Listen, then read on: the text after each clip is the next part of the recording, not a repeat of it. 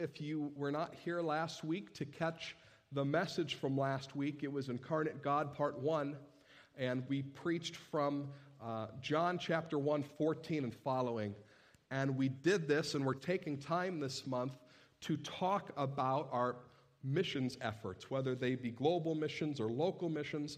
What is our model and what is our mindset in how we want to impact communities and how we want to bring the kingdom of God, the good news of Jesus Christ, out into the world. And I want to take you today to a passage that is almost to me a sister passage when it comes to talking about the incarnate God, or the God who took on flesh and lived among us, as we read from John chapter 1, verse 14. And I want to focus on 4 areas today as we unpack the text from Philippians chapter 2.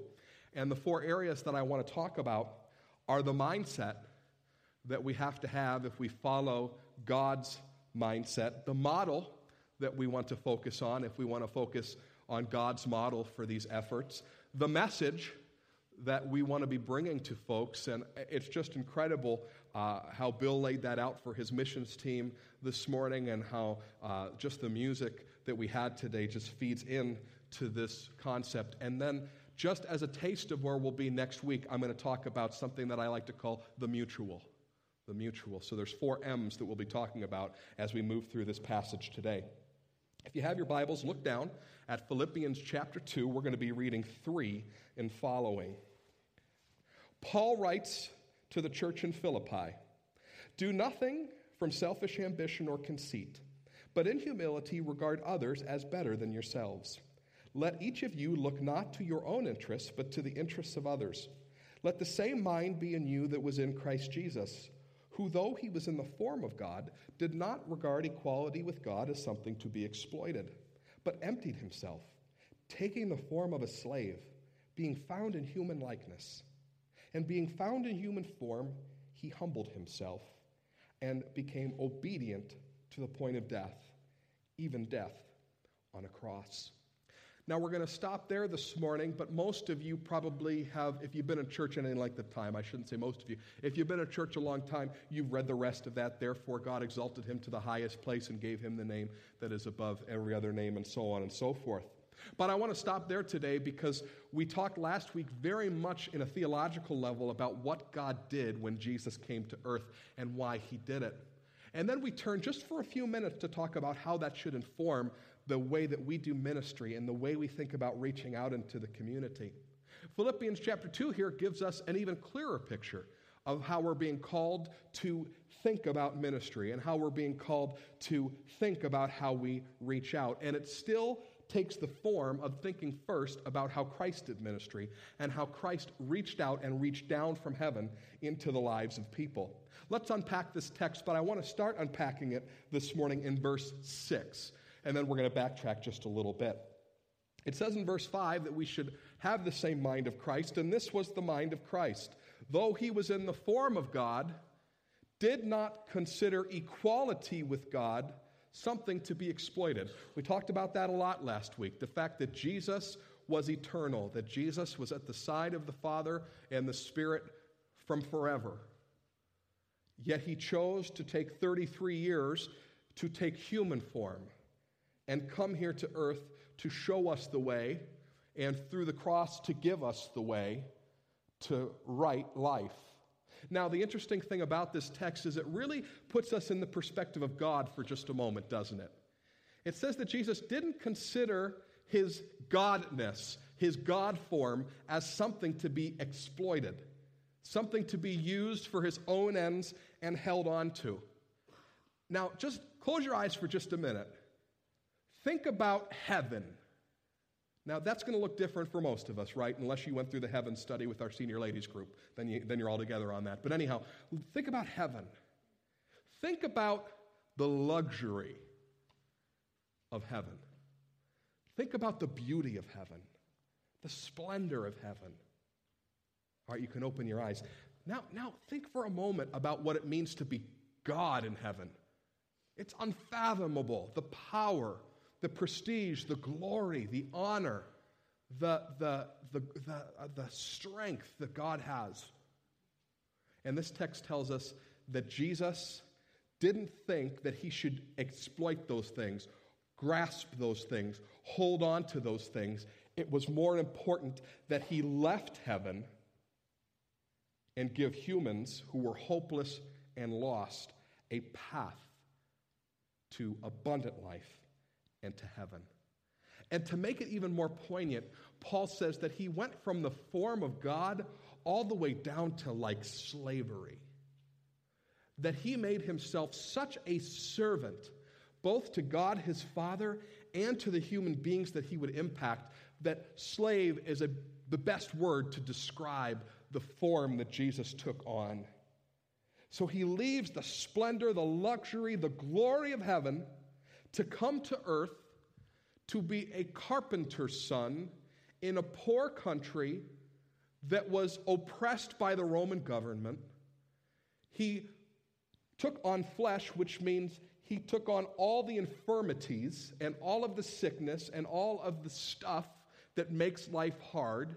And of course, he entered into interpersonal relationships with human beings, which means he was lied about, which means that he was treated poorly, which means that he had people who betrayed him. So he's been where we've been at now. And it says that he humbled himself, so much so that he became obedient to God and obedient to the mission, even at the expense of his own life. Could you imagine knowing that not only were you God and you're leaving all of that behind, emptying yourself of those things that make you God, you have to live as human beings in all of their infirmity, sickness, sadness, death, and loss, and then at the end of the road is the cross. That's a huge level of obedience to God, the Father, and a massive level of sacrifice that Jesus took on. That's who Jesus was, and that's what Paul is saying, wow, about. Why did he do it? We're not going to stay there for long today because we unpacked it last week, but we made this statement, and it's true today as it was true last week, as it was true 2,000 years ago. The unincarnate truth was powerless. Just because God had told us how to live and who we should be doesn't mean that human beings had the power to do it or the will to do it. The unincarnate truth was powerless. Unless Jesus became incarnate, took on flesh, and became a person, nothing was going to change in our relationship to God. Perhaps the best way to put it is this: Jesus and God wanted us to live the way that they created us to live, and they wanted us to have abundant life and then eternal life. But even though God had given us his laws and his statutes and his precepts, we were as far from that as if he'd never given those laws at all. I'm going to have Tina put up on the screen a scripture that I believe encapsulates it. It's from the prophet Jeremiah, chapter 32, verse 33. And it says this about the nation of Israel, but really it can be extrapolated to human beings as a whole. This is God speaking. They turn their backs to me and not their faces. Now catch this line. Though I taught them again and again, they would not listen nor respond to discipline. So no matter how many times God teaches human beings, no matter how many times he inserts their truth into their lives, again and again we turn our backs on God. And that's why Jesus came. Because he was going to pay for all those sins and all that rebellion. He was going to give us a person to follow, not just a law. There's a wonderful book that we read as young adults a while back, and it was called I Don't Have Enough Faith to Be an Atheist. It's a wonderful book if you really want to read about Christian apologetics, the defense of the faith. And there was a story in there about an Ivy League professor who was bemoaning the fact that even though he had people scoring very high in his ethics classes, it didn't really mean anything. So he was teaching ethics, and he had a full class of brilliant Ivy League students, and they were all getting A's. They all knew the right thing to do in every single situation in life. They all knew the ethical thing to do, the moral thing to do. But he was shocked one day when he heard the story of one of the young ladies in his class. You see, that young lady, though she was an Ivy League student, had to clean the dormitories in order to make ends meet. And she was cleaning the dormitories of some of the men and women who were in her ethics class receiving A's. And she began to talk to the professor about all the insulting things and all the insulting statements that were made to her because she was cleaning the dorm rooms of her more upper crust classmates.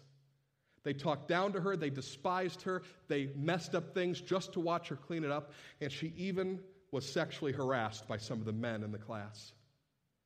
And she looked at the Ivy League professor who everybody was receiving A's in the class and says, "What good is it to know what's right if you don't do what's right?" And you say, "Oh, those Ivy League students, what jerks." But isn't that us? Don't we know the right and choose regularly not to do the right? That's why we needed an incarnate God. That's why we needed Jesus, to cover up those sins, to cleanse us from all unrighteousness, and to give us the power to be made new. Now that we've unpacked that text about Christ, I want us to begin to talk about the mindset, the first of those 4 M's. Because it says in verse 5 that our mindset should be the same as the mindset of Christ. Now, let's think about what the mindset of Christ was. First, the mindset of Christ was humility.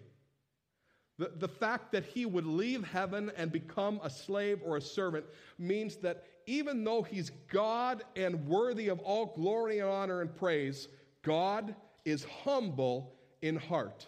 Jesus says that about himself, by the way. Jesus himself said, "I'm humble in heart." He has the humility to meet people where they're at, regardless of his status. His status was God, but his mode of operation was humility. That he was humble to the point of serving human beings who had turned their back on him. Humble enough to serve human beings who, though he spoke over the ages again and again, ignored his truth. And he set aside his stuff, set aside his prerogatives and his glory to make that happen. Now, what does Paul say about this to us? Well, he says something about it to us in verse 3. He says, "Folks, do nothing out of selfish ambition or conceit, but in humility regard others as better than yourselves." So that was the mindset of Christ. Even though he was God, he regarded other people as more important than him. Think about that for just a minute. Think about that scene from John 14 and 15 where he's washing his disciples' feet to remind them of just how they are to view other people. God washing the feet of dirty, stinky, fallen men. We have a humble God. Why should we hold on to any of our prideful plans, our prideful ways, our unhumble behavior?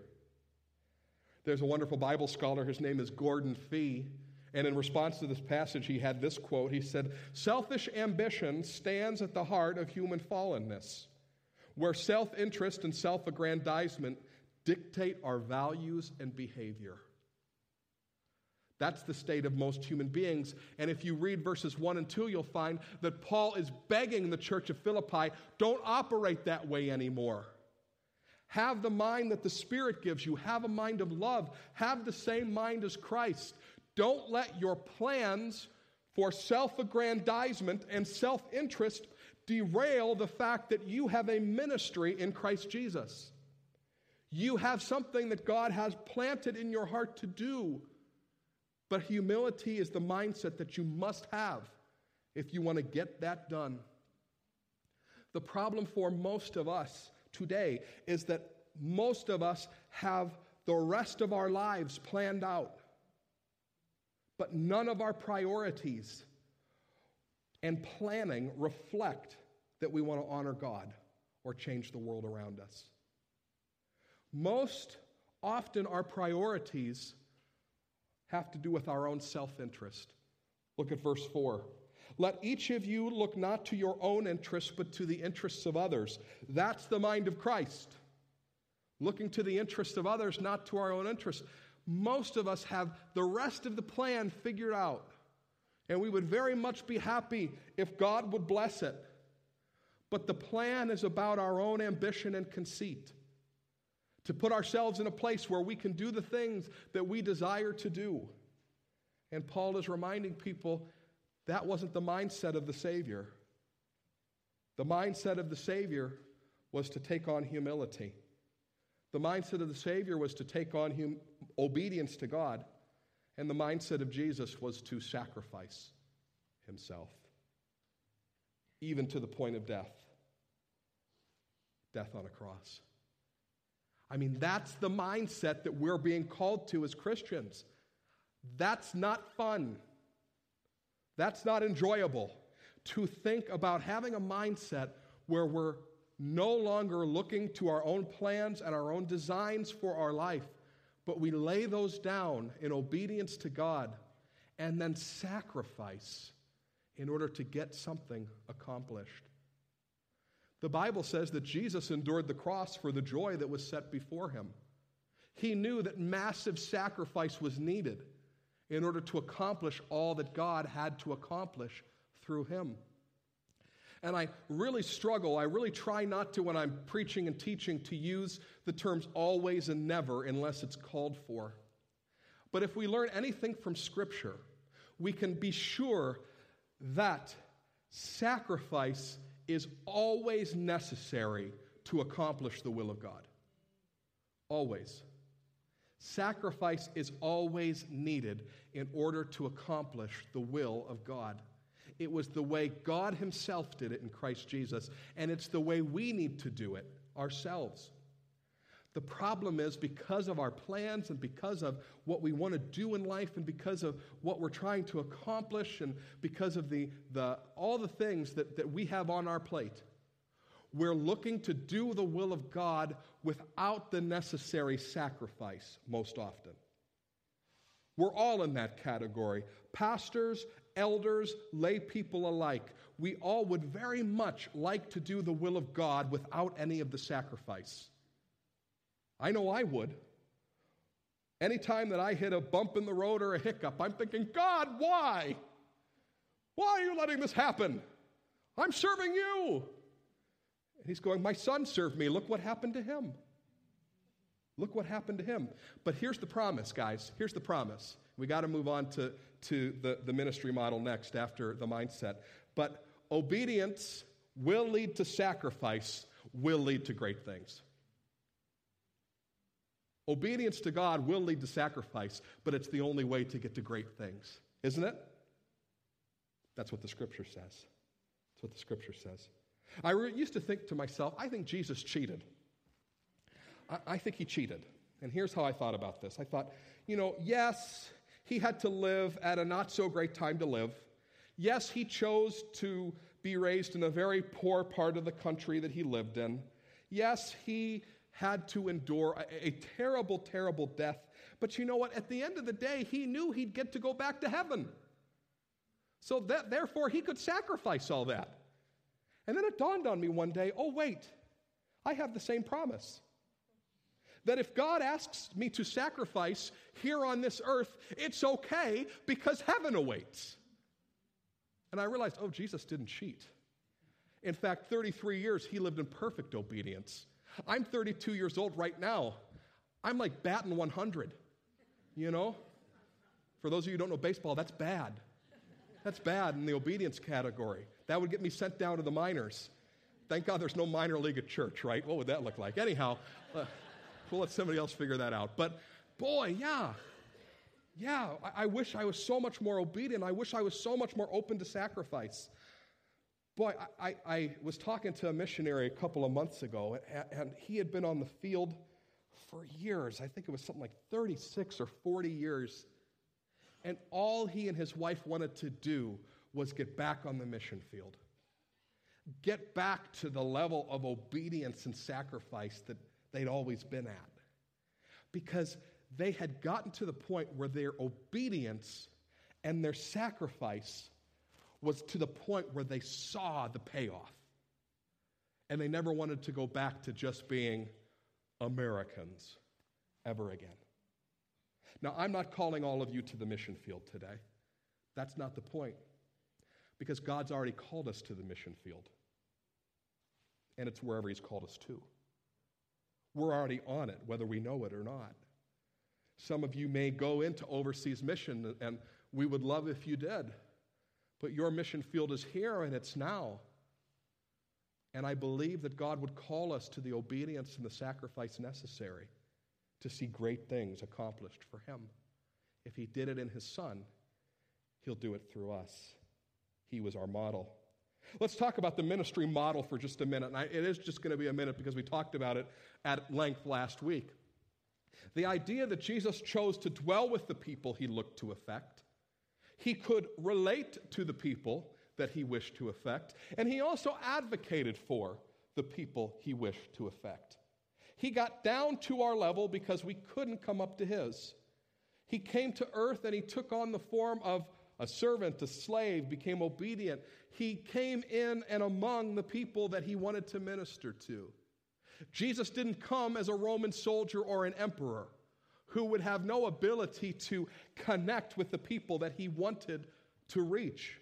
Instead, he came in the lowest common denominator possible of an ethnic people group that was small, in a region that was oppressed, in a place that was considered by many in the world to be sort of a backwater region anyways, and began to do the work of God. This is what Jesus did. That was his model. We talked about that at length last week, so I'd really love you to listen to that message if you missed it. Directly after the message last week, I came down and I was speaking to some different folks here on the floor, and a dear brother in Christ from the church here, he came up to me and he said, "Pastor Matt, I loved your message, but it sounded like you were putting down street preachers at one point." And he said, "I don't get that because Jesus was a street preacher." And I thought, well, that's really good.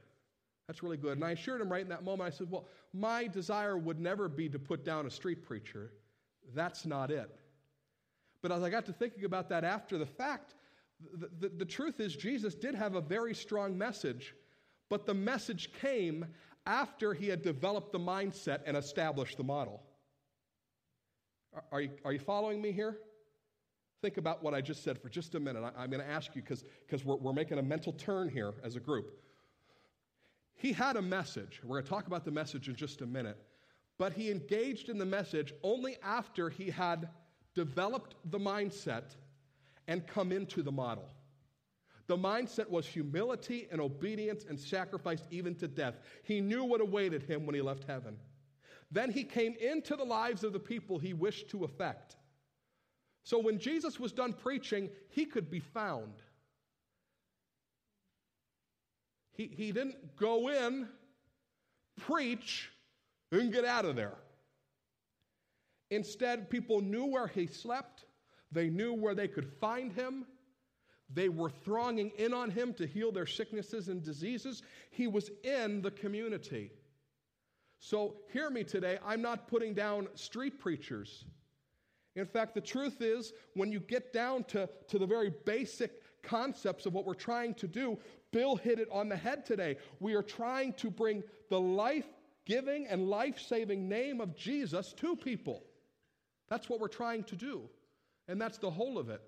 And I'm not saying this in response to what my dear brother said to me about a street preacher. I'm saying it to lay out the plan that we're trying to effect when we think about how we do ministry in the neighborhoods around us. We have to have a mindset of humility, a mindset of obedience and sacrifice, whether it's time or treasure or talent or whatever it is.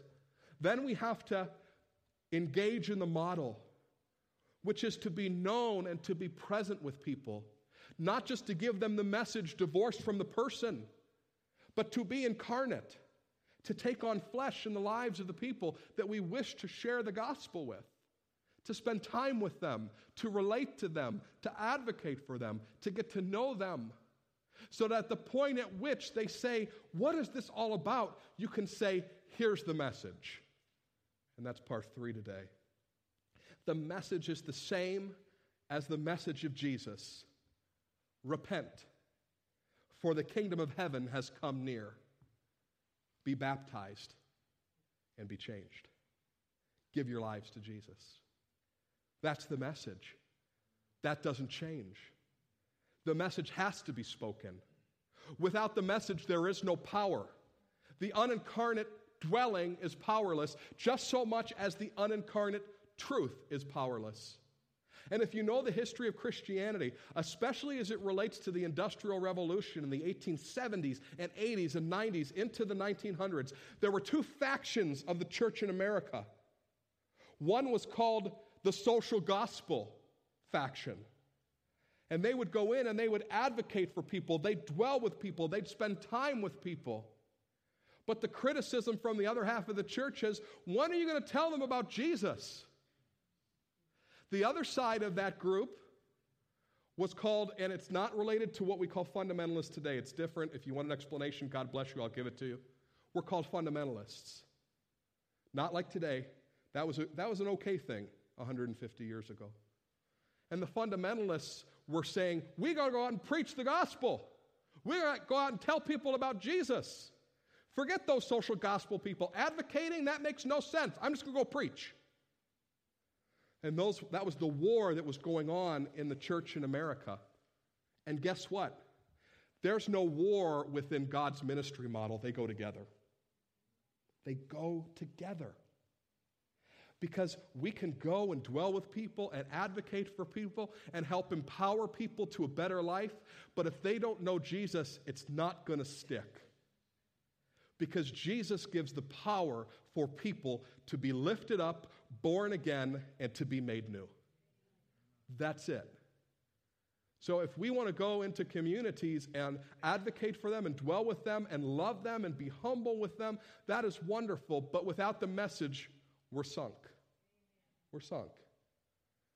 We have to bring the message with us.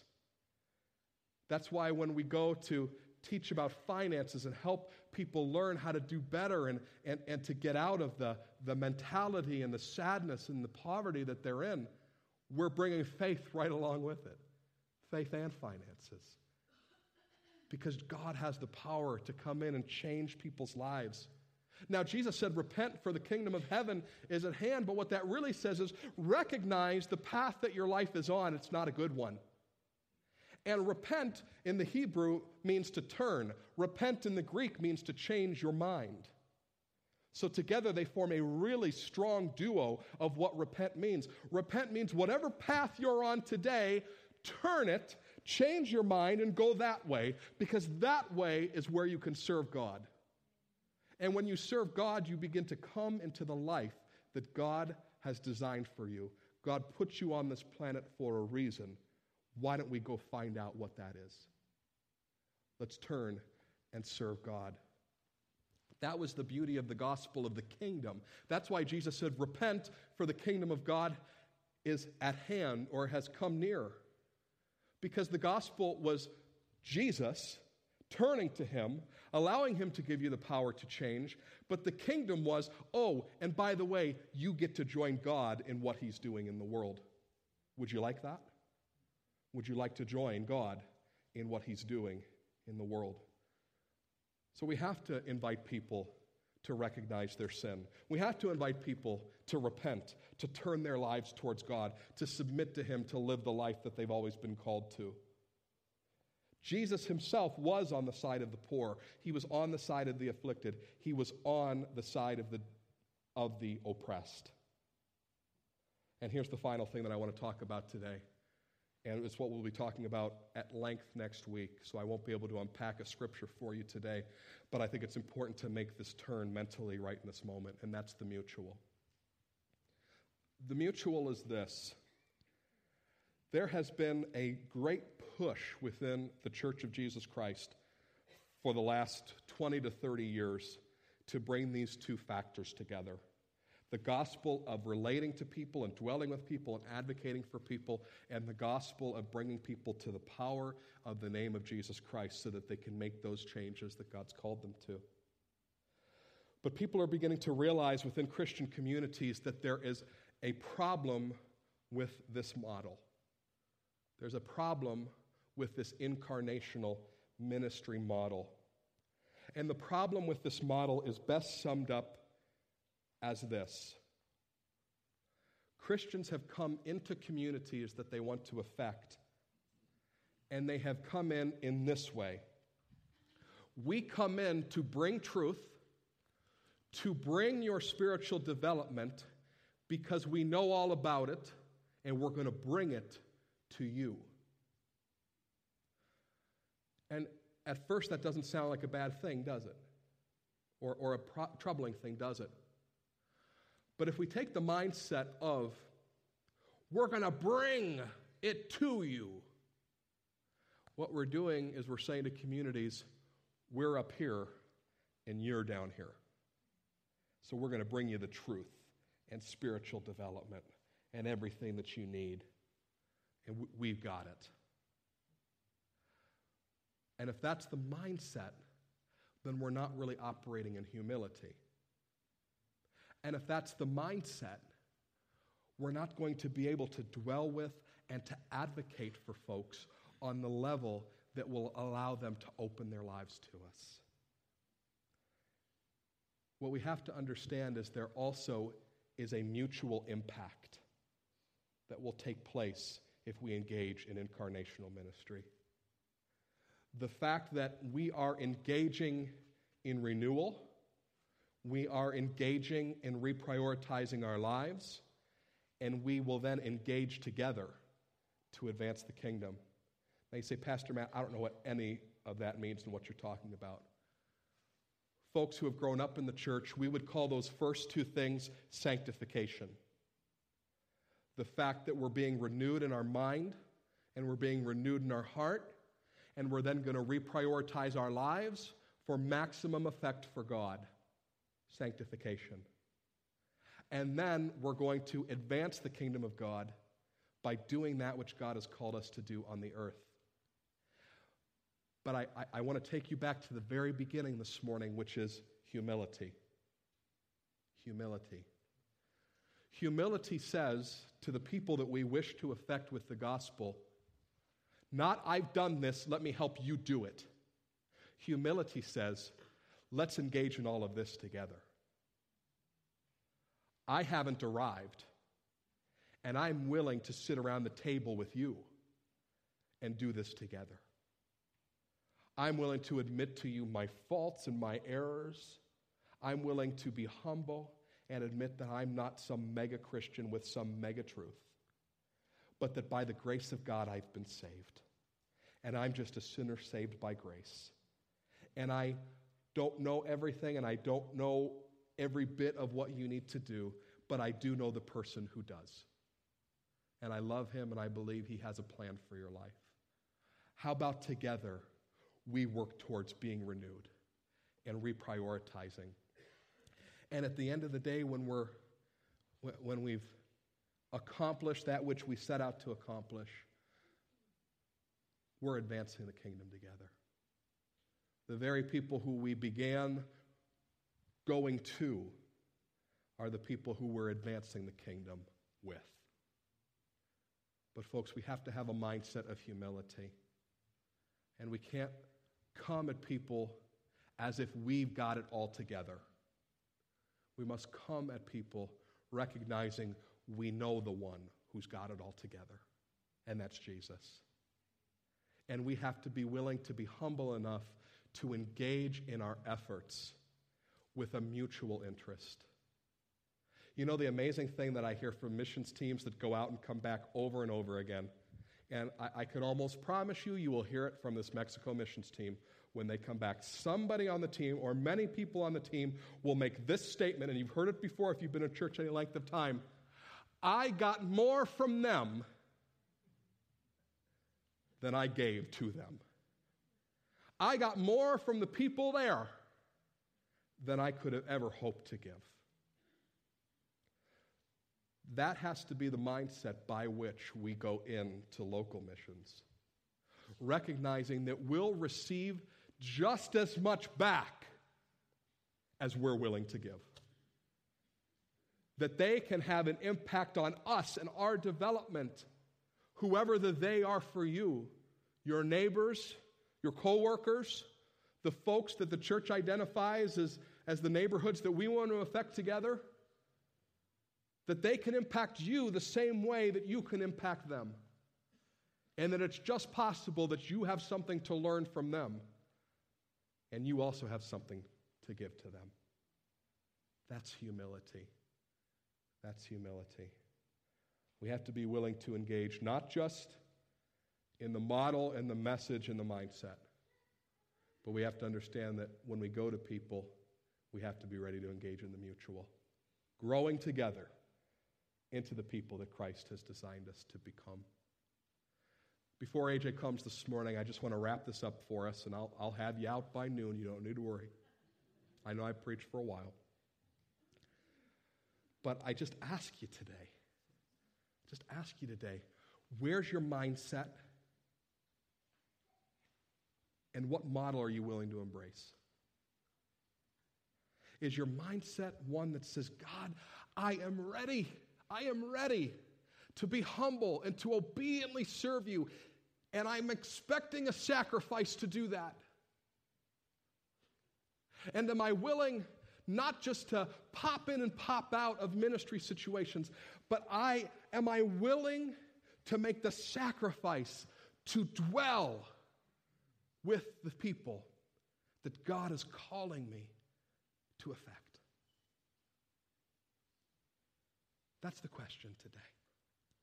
That's the thing that I'd like us for the next 10 or 15 minutes to ask God about. Not just to preach a message at you and then say, I hope that was intellectually stimulating. Goodbye. But to allow the Holy Spirit of God to speak to you for just a few minutes and ask him, God, where is my heart? Where is my mindset? And if it's not in the right place, can you help to get me to the right place? That's what we're going to pray about. AJ, would you come? And if you're in the congregation today, I'm just going to invite you to bow your heads, close your eyes. We're going to take a few minutes to pray. We call this commitment time here at Victory Life. Nothing weird's going to happen. We're just going to invite you to pray to the Lord and ask him to speak into your heart and into your mind about what's been spoken here today. With every head bowed and every eye closed, I'm also going to ask our elder team if they'd get into place here at the altar. There's two functions of our prayer time, and they're as simple as these. First, if you are impacted by what God's speaking to your heart, there's power in moving towards God and kneeling before him and saying, God, I'm wanting to make a change, so I'm bending the knee in obedience and submission to you. And so every Sunday morning at Victory Life, we just open these altars, is what we call it. You can come and kneel or stand and pray and say, God, I'm moving towards you and your desires for me. Also, our elders are here this morning to pray with anybody who has prayer needs. According to James, the 5th chapter, if you're in trouble, call upon the elders of the church to pray with you. And so in just a moment, I'm going to open these altars and allow you to pray. If you're not coming up into the altar today, I invite you, stay in a spirit of reverence and pray to God. And let's ask him, Lord, what is it that you have for me today? I'm just going to begin to pray for a moment. And then if God's calling you to this altar, I invite you to come and submit to him or pray with the elders. If you need to pray in your seat, that's great. And then in a few minutes before we close, the worship team will invite you to stand. We'll sing one last song together. But let's just pray. And as I begin to pray, these altars are open. You can stand up and come. Heavenly Father, we just come before you today for just a few minutes of introspection. We come before you today asking to hear from you. We come before you today asking you to speak into our hearts. And then we come before you today, Lord, asking that you would empower us to make the changes that you're calling us to. God, I pray that you would be sovereign in this time, that your Spirit would move, that your Holy Spirit would speak, and that each one of us would leave here knowing that we'd spoken with our Lord. You can come.